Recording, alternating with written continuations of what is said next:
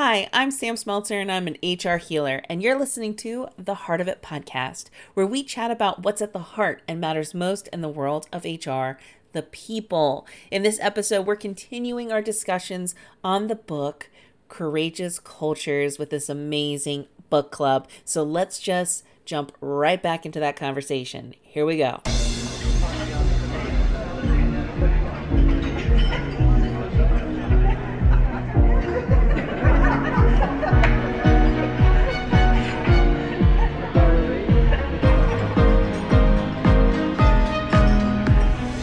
Hello, everyone, and welcome to this episode of the Heart of It podcast. I am so excited that you're here with us as we close out book number 2 in our podcast book club, which is Courageous Cultures by Karen Hurt and David Dye.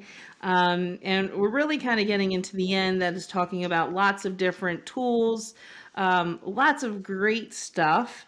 And I think that I'm going to start. One of the places that really resonated with me in this section of the book that we were reading in the past week is on page 144, talking about revisiting recruitment and hiring. So it's just fascinating. We've had this happen a couple of times since we've been doing this book club, where things in life are just lining up as you're reading and thinking about things. Um, and and so it just literally happened this morning. I was at a local retailer and I was shopping and I heard a familiar voice on the other side. And it was a manager that I've worked with in my past who was not, I would say, the best manager or most effective manager, shall I say. Not a toxic leader, but just not very effective in his practices. And he was talking to an associate and basically made it very clear that things had not changed. And now he is a store manager rather than an assistant manager. And I came to this place of thinking, how how does he get that job? Like, how does he leave one place, get downsized, get terminated, and then here he is still at the same level in this other position? And so this section in the book, when she talks about recruiting and hiring, or when they talk about it, because they're together, I don't know who writes when, um, talks about how you need to be really intentional and clear going into that recruiting process. And I think sometimes this is what kept coming up for me, is that we get blinded by the resumes or the years of experience. And when we think about what we learned in the Infinite Game, when we think about what it takes to be courageous and move cultures, like, these are not people who just tolerated status quo. And for a lot of situations, when I see someone has been someplace for 10 plus years, there's a likelihood, I'm not going to say it's always, there's a likelihood, especially if they've been in the same position, um, that they have been engaging and been comfortable with that status quo. And this is something that has really been hitting me, I would say, in the last 2 years. And we've talked about this before, where I kind of want to blow up some of these traditional functions of human resources and totally rethink them, because I think they're just not effective. And because we have this default mode, we're just making our cultures worse, and wasting precious energy, um, going in the wrong direction and then having to like back up and then try again. So that was something that really just kind of stuck with me there. Ryan, does that speak to you at all, or am I this Well, lone no, unicorn on this it mountain? absolutely. No, it definitely does. I mean, it stands to logic and reason that the culture is going to be impacted by the talent you bring into your organization. And, we also know from an HR standpoint, retention starts with recruitment as well. And so, thinking about what you're bringing into the workforce, I think, it goes back to the fact that so much of what we do in a work environment is hurry up and get to the next thing. That being so time bound, I think that we all too often put that as our priority and precedent over anything else. And obviously, this is a long term impact decision. And so it's a value for us to stand back and make sure that we're making the right decision for the long term. And I think we often see it as one more box that we needed to check by the end of the day to move on to the next thing that we have to do. And so, I think from that standpoint, we put the cart before the horse and we forget what our real priorities are in that environment. So we almost have to have a courageous culture to build a courageous culture, or at least the courageous culture mindset to be able to build that courageous culture within the organization. So I definitely resonate with what you're talking about. Yeah. Awesome. So So, that's one. Go ahead. Go oh for it. no, no, I think I was just going to continue on. I am currently very interested in how you assess someone's fit in your culture during the interview process, but then also how you can modify an onboarding experience to make sure that not only is the new employee understanding your culture, but also that you're learning from that new employee in the first 90 days so that you can kind of take that information and adjust your culture. And I think, I think Ryan, this was to your point.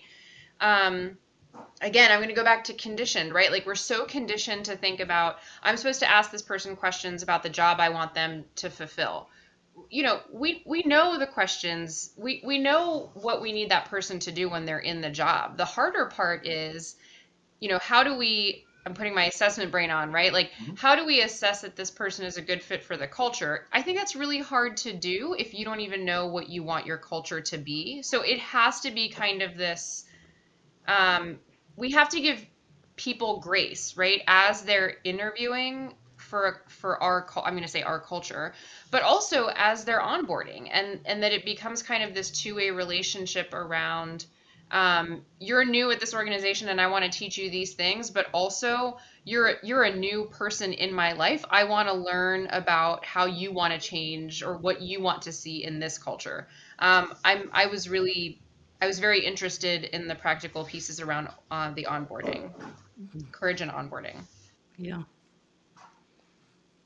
Yeah, that's why I'm a big fan of behavior-based interviews. I think you get a lot more out of the interview process.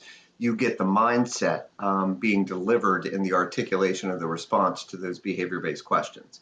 And I think that gives you a great deal of insight as to how they're processing, what their mindset was as they were experiencing whatever that experience was. So I think that can go a long way in determining behaviorally what kind of fit they are for the organization. So that's something that I appreciate. And I've worked in enough organizations where some places had orientations, some places didn't. Some places had onboarding, some places didn't. And I think it's remarkable that organizations, some get away without having that orientation. Think about all the time that's spent leading up to bringing a new hire into the job. That takes a great deal of time. And then just to throw them an SOP and say, good luck, it's pretty insulting when you really think about it. But, to the point, that's been my experience on a couple occasions. I think there's not enough that can be said for setting that foundation of success. And that, once again, starts with the recruitment process, starts with the orientation, and then the onboarding. It just feeds into that. If you're lucky enough to get the kind of right fit that you're looking for. And I think about how difficult that's been just in the last year, right? I mean, you haven't been able to see people in person. You're not able to kind of feel the energy. Mm-hmm. I think agree. a lot of time you can feel the energy of a culture more in person.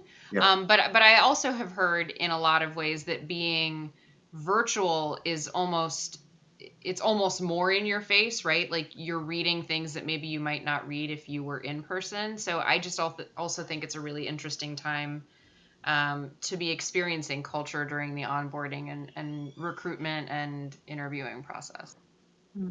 What you said is important to me, Karen, in terms of energy.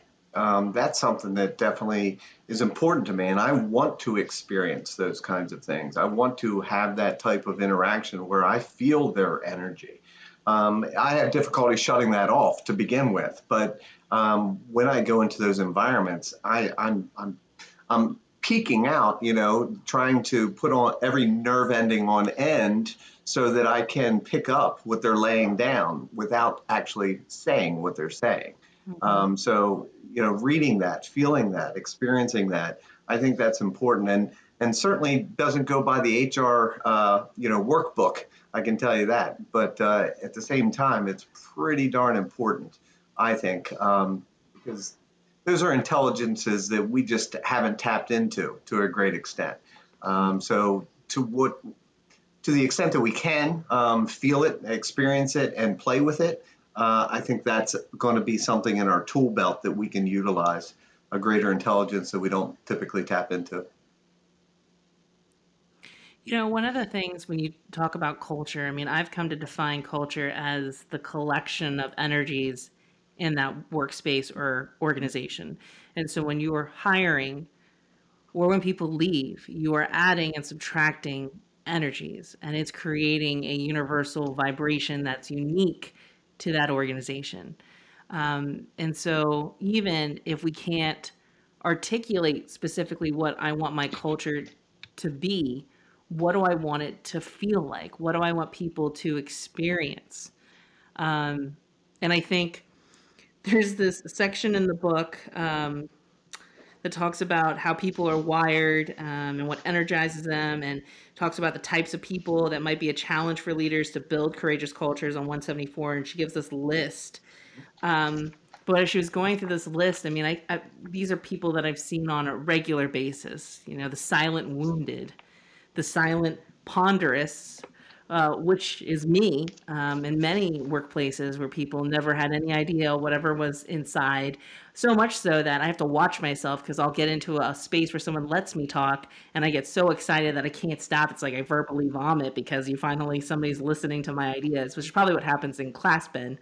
Ben's probably experienced that. I have a platform that they have to listen to what I say, and there's nothing they can do about it or I fail them. Just kidding. Totally kidding. But these are the people that are there, but we also chose those people. And if you didn't choose them and there was an intention behind it, like, is that even a place that I want to be? And I think that's kind of where I get to go back to. Like, if you didn't even have the initial desire to invest in me on day one, what's really going to change that on day 30 or day 3,000?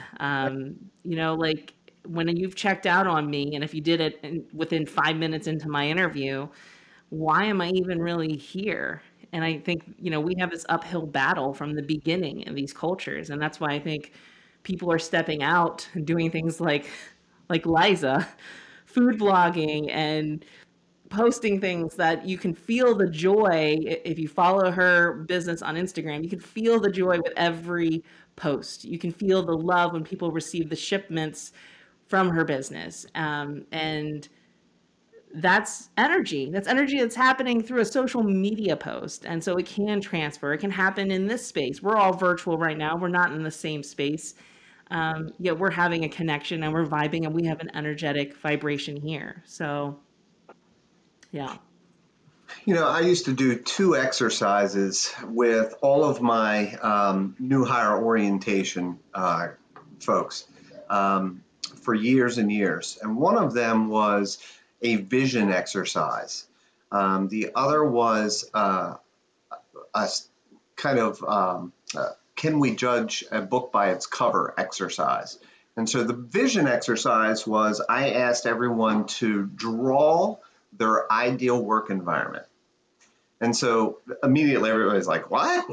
How do we draw our ideal work environment? But then, given a few minutes, they start to really imagine what their ideal work environment is. And then we go around the room and we have everyone show their drawings. And I, tell them, listen, you don't have to be an artist. Stick figures are fine. That's all good. But within that exercise, you get to hear from them what is most important to them for their ideal work environment. And the energy of that is we're establishing that we want them to experience their ideal work environment and at least some elements of that ideal work environment. How can we bring that to the fore for their experiences, for their benefit? The other exercise was I would ask them to write one unique thing about themselves on a 3x5 card, and then write the exact same thing on another 3x5 card. And I would hand those 3x5 cards out. And I would say, well, I'd read them all first, actually, and say, All right, so who looks like they're a jazz flutist? And everybody around the room would go, oh, well, that looks like Sam. Sam's a jazz flutist. And then we would give the card to Sam. And Sam would have to put on her best poker face, and she couldn't put on that it was not her. Okay, so I'd give her the card. She would just have to, accept it and not say, no, that's not me or anything like that. And by the time we gave out all the cards, we would see how well we did at judging a book by its cover. And this had multiple benefits of it. So from the experience, over the 12 years that I did it, we never guessed better than 50%. So I think it's a great story and articulation for diversity purposes, to go beneath the cover and to really understand who the person is and how important that is from a customer service standpoint, to go a little bit beneath that. And invariably, they may not remember another thing I say the rest of that day when I'm doing the orientation, but they'll remember that Sam's a jazz flutist, or they'll remember that Karen, plays pinochle every weekend with her aunt, that kind of thing. Those are the little things that are unique about you that are connectors. And I think it's important to have, cohorts and colleagues who are coming in at the same time that they can connect with. And so that typically is what happens. They start connecting based on those unique variables about themselves. And we also have some good conversation on how that uniqueness brings a wonderful blend of diversity into the organization. So it hits on multiple fronts as a great exercise to really orient people and get them comfortable with what are the tenets that are important to this organization. Diversity is certainly one of them. Customer service is another one of them. Being able to speak up and be yourself is another part of that. So that was a great exercise, and I see some of that reflected in what we've just shared here. Yeah, Ryan, I believe it's flautist. Flautist? Flautist. Sorry, I couldn't resist. That's funny. Thank you. I stand corrected. We actually have many flautists who listen to the podcast. That's the only reason I know how to say Oh, my word. I would Wow. hate for you to get a beat down because I said flutist. She's probably taking her walk right now, and she's like, stop saying jazz flutist. So, I corrected him. You know who you are. It's all good. Can you tell I don't have a musical note in my body? Can't even say flautist. Sorry, Karen, I cut you off. No, it's fine. I was so I really appreciated the chapter where they not called out, but basically listed the types of people. And I think I mentioned this a lot when we were reading the Simon Sinek book, is that I think this is really where I'm going to say managers, but really all of us, we have this opportunity to spend time to get to know the people that we work with. And I think it's very often lost, right? So like once that person's hired and let's say they're doing fine at their job, like we've lost that.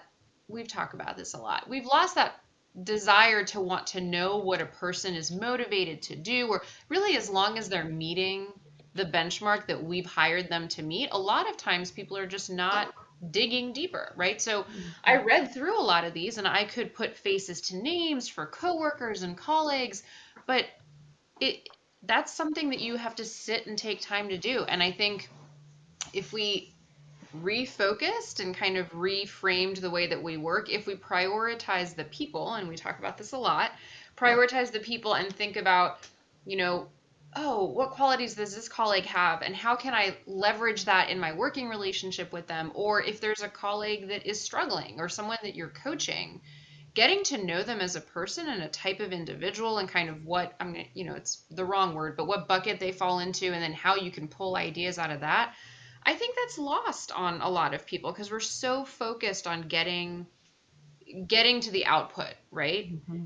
And we are not spending enough time on that journey of getting to know one another so that we can contribute to that output together.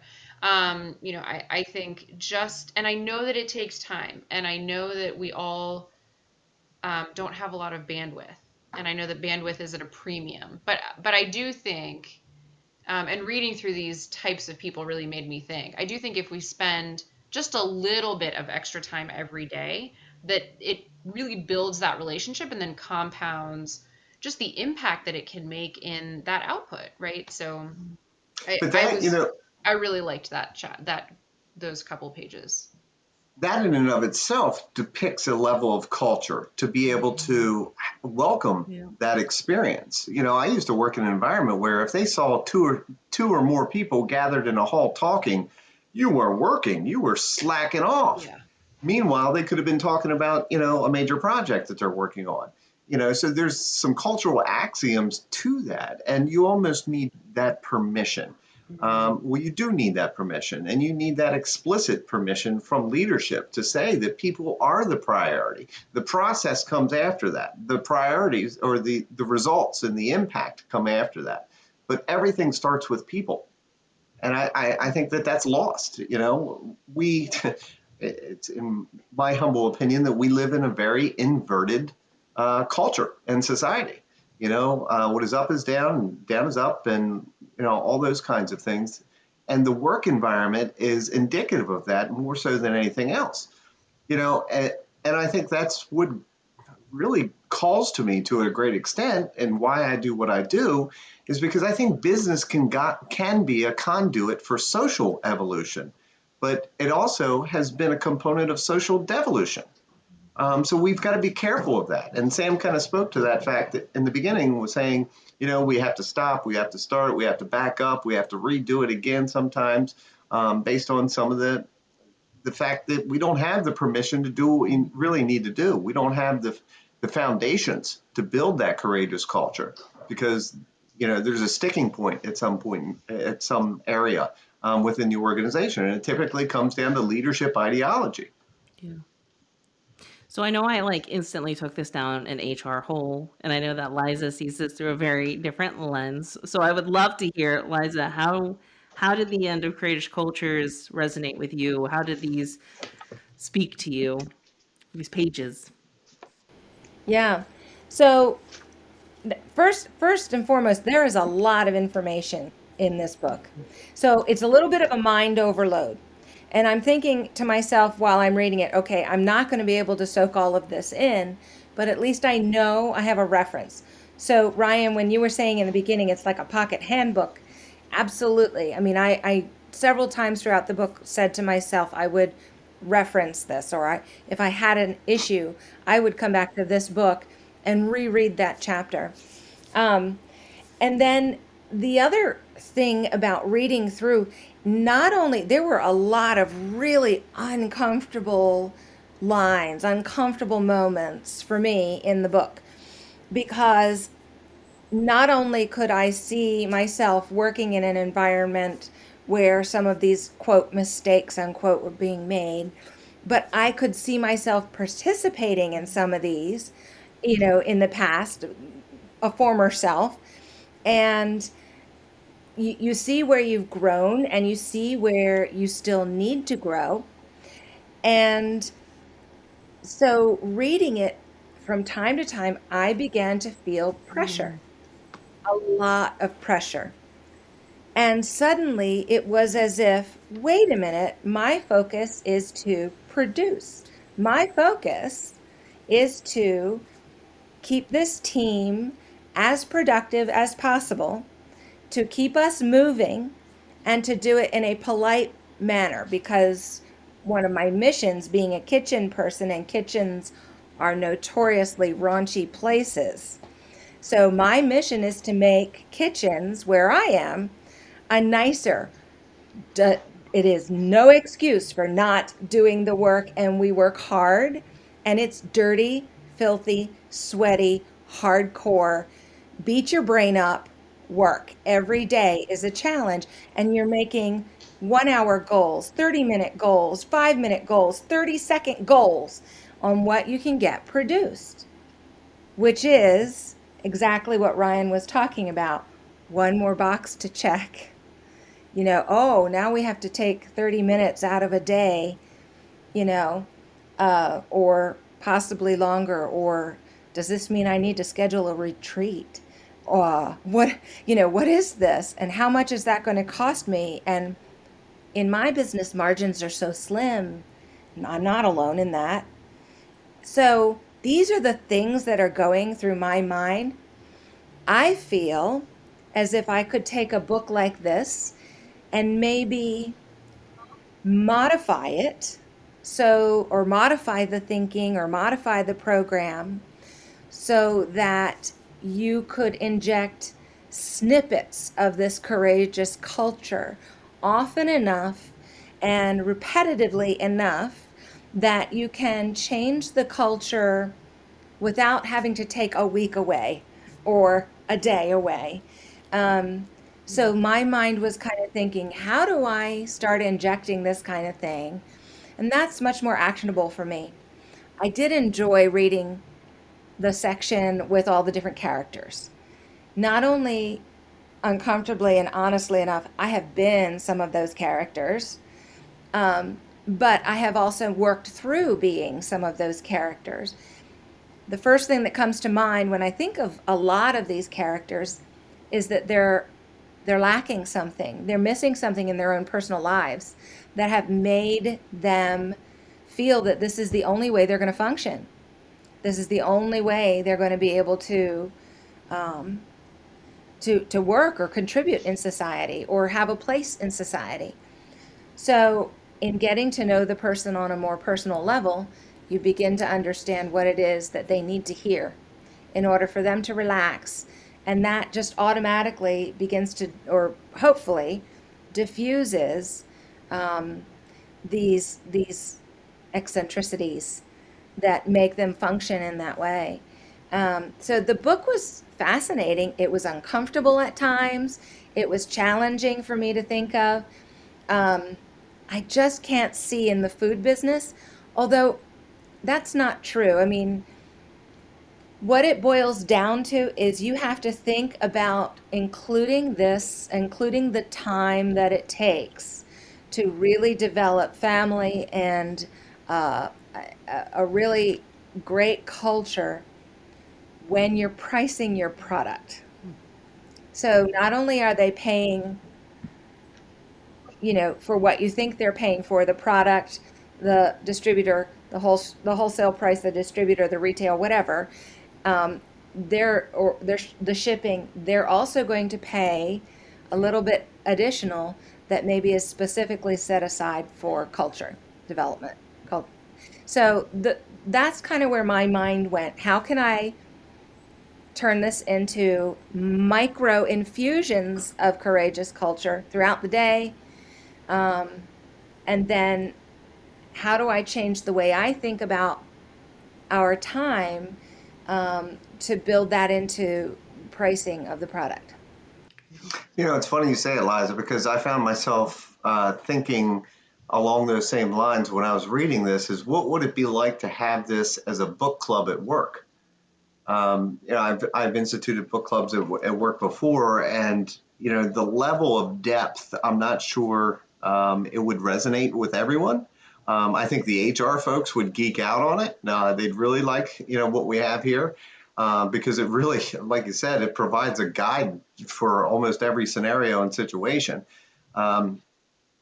But at the same time, I think it would be eye-opening for other units to be able to view this, even outside of the HR context. It would lend more credibility to what HR does and the depth of what we do and how, we're looking past the surface. We're looking past the key performance indicators. We're looking deeper into the values. We're looking into the principles. We're looking at the daily mindset, the feelings, the behavior that emanate as a result of those.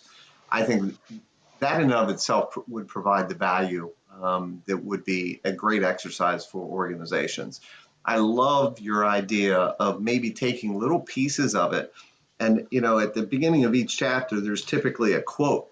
And, maybe even just leading off your 5-minute huddle in the morning when you meet with the group with one of those quotes and say, this is what it made me think about. And this is how I think this impacts the work that we do on a regular basis. And, maybe have everyone share what their perspective is.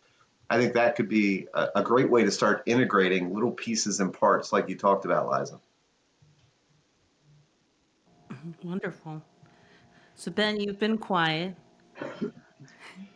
Uh, so I would just say, like, thinking about like all the stuff we've been going through, just like having even like a work book club or even like a friend book club. When I'm the only person out of my friend group who's in like human resources or really deals with people. If I have a couple friends who I would share this book with, and they would really benefit from it, and just thinking about a culture that they might go in. And even like one of my best friends is a teacher, he could use this book and figure out how he can help people, like help his students become more courageous in their futures and in a classroom, because he sometimes notices like kids who struggling a little bit, and others just kind of just like let him help him just make him do it all. And he would like explain to his class that being courageous is not just like sticking up for people and helping, but just trying to just do what you can.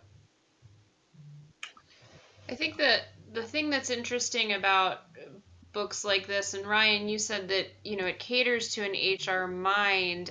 I agree, and I also think there is a broader interest. I see it, right? And I'm just going to speak from nonprofit experience. There's a broader interest from even non-HR folks to really understand kind of organizational psychology, organizational development, what makes our people tick, right? Like what makes our organization function.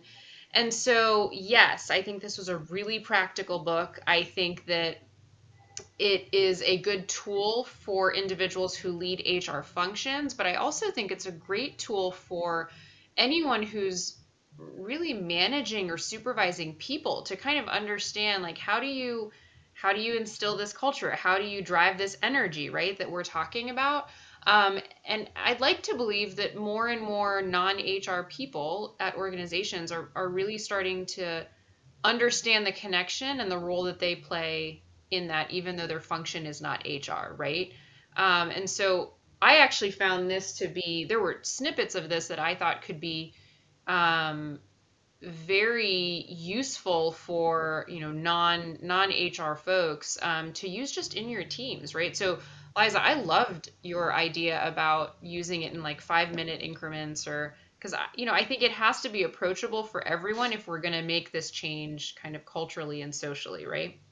So yeah, I like the idea of using it and expanding the concept of HR, right, into organizational psych, organizational development. Yeah. So we'll get into, which I think we're kind of naturally transitioning there anyways, talking about just our closing thoughts and comments on this book. And Ben and Karen kind of said it already, and Liza did traces of it. My greatest takeaway, and I am an HR practitioner, is not to translate this through my HR lens, but actually through my educator lens. And all I kept hearing the whole time was courageous classrooms. And, as I work with my students, I've been seeing a huge gap in their ability, as Ben kind of mentioned, to be courageous. And they're going to need that going out into the workplace. And me wanting them to have that dance of clarity, but also curiosity. And I've tried to do that for several years and not really mastered it. But there was tangible things in here that really, like where I could just see it, like I could translate it directly over almost to a syllabus, and the way that you set up the classroom and have ground rules and how do you interact with the students. Like I could take this literally as a teacher from the 5x5 communication of, strategic storytelling, internal podcasts, like, so as another way of talking to them, an informal video, operations excellence rallies, handwritten notes, like all things that I could do in a different, modification, like what Liza was saying, but still able to adapt to the classroom and generate this courageous culture in itself there. I mean, because I teach in hopes that the future workforces are stronger and more prepared and able to stand up for when something is not right and know when they don't have to tolerate something, in hopes that we don't become some of those types of people that Liza said, where we get, it is uncomfortable to admit, but we've all been there, and you don't know any better until you awaken, which is hint to next week when we start talking about the next book. But for me, that's where I'm at. I know that I literally have this thing tagged to start revisiting my syllabi for fall, and really just making some little tweaks with these exercises to engage the students in a different way, to help them be more courageous, because I think they'll do some amazing things with just those little shifts. So that's my closing 2 cents on the book. Who wants to go next? I'll share. I just wanted to say how delighted I was with the idea, Ben, that you might share this with a teacher friend of yours. It's my perspective that there is still a huge chasm between education and workforce. And anything that could close that gap is a benefit in my mind. Um, I think that high schools and colleges have produced workers. They haven't necessarily produced thinkers and strategic thinking to that point, critical problem solving, and being courageous. So to the extent that you feel comfortable to share that with your teacher colleague, and hopefully that person would read it and share some of their insights with their students, I think anything that will prepare students better to know what they're going to face in the workforce is going to be of their best interest. I had a very naive impression of what supervisors and leaders would be like when I entered into the workforce, even after having gone through high school and college. I thought that supervisors were going to be like mom and dad, and they got your best interest in mind, and they're going to have your back, and they're going to look out for you. Wow, was I in for a shocker. And so knowing what kind of things that you're going to experience, knowing that some of the behaviors that you experience in high school are going to be darn close to what you experience in the workforce. So recognizing that, knowing that, I think I had suspended that thought to think that something magical is going to happen between high school and work, that people are going to mature and change and be respectful and not gossip and talk about each other and all that kind of stuff. It just didn't ever happen. And, I don't know why I thought it would. But that was my experience. And it was a bit of a culture shock for me to go through. My So I liked this book overall. My data assessment mind really enjoyed the examples and the data.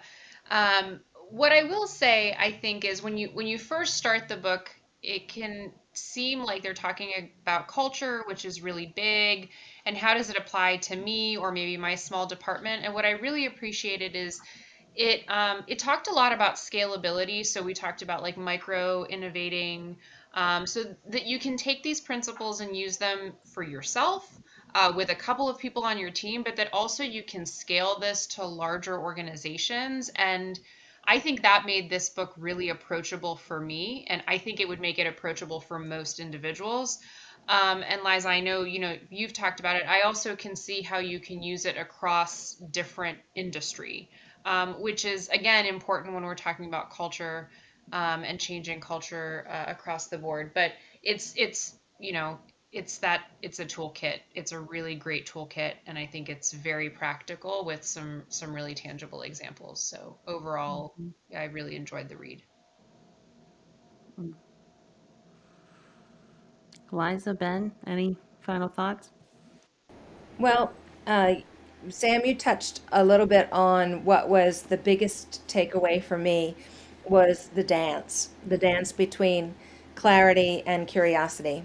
And of course, as I had said, there were times reading the book that it was very uncomfortable for me because in doing business, you have a lot of failures and you have to be able to honestly assess, you know, why or how that may have happened. And you're always learning. So even after you've done an assessment, 5 years down the road, you may realize, oh, there was another part of that that I could have done better. So there was a lot of that in this book, for me. And so I tend to lean more towards the curiosity and I can lose the clarity. So having that sort of dance the way that it was described, and it's repeated often throughout the book. So you really remember that. And that's all you need to write down for yourself is the dance between clarity and curiosity.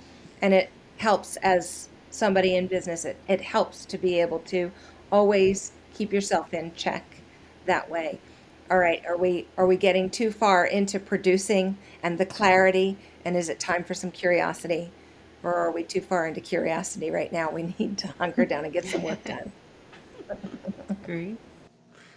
I think this book is really good, and it's like a way for people to self-reflect and figure out, oh, I think you might think you're being courageous in some aspects, but you might not always be, and an aspect that could be helpful to others. Where some aspects where I was reading this, I'm like, oh, I thought I'd be really courageous, and it's like, oh, I'm really not. Or trying to basically like self-check yourself and see what you can do better as a person. And I think that this is a good way to just figure out how to better yourself and people around you. Like people I know in like different industries, they could use this to benefit themselves and help people around them, where they can make that slight difference and help people overall and make sure that people have a greater understanding of life and how to be better as a workforce and as a student or anything that they do. Mm. I love that. Use the book as an ego check. Mm. I think we could. All right, so I'm gonna buy 100 of these, and I have some people they're getting gifted to. I know a lot of people I can give that to. All right. Well, thank you so much for joining all of us as we unpacked book number 2. Next week, we're moving into book number 3, A New Earth, with Eckhart Tolle. Am I saying that right? Eckhart Tolle. Tolle. Thank you. I've heard Tolle, but I've heard Tolle. Yeah. Tolle. So we're excited to make this transition. We'll be shifting gears from practical to, well, we'll just save it because I'm sure I'll just unleash a whole nother episode if I keep chit-chatting here. So thank you so much for listening. If you love this episode, you want to support the podcast, make sure that you leave a review on your favorite listening platform. Otherwise, we will all talk to you next week.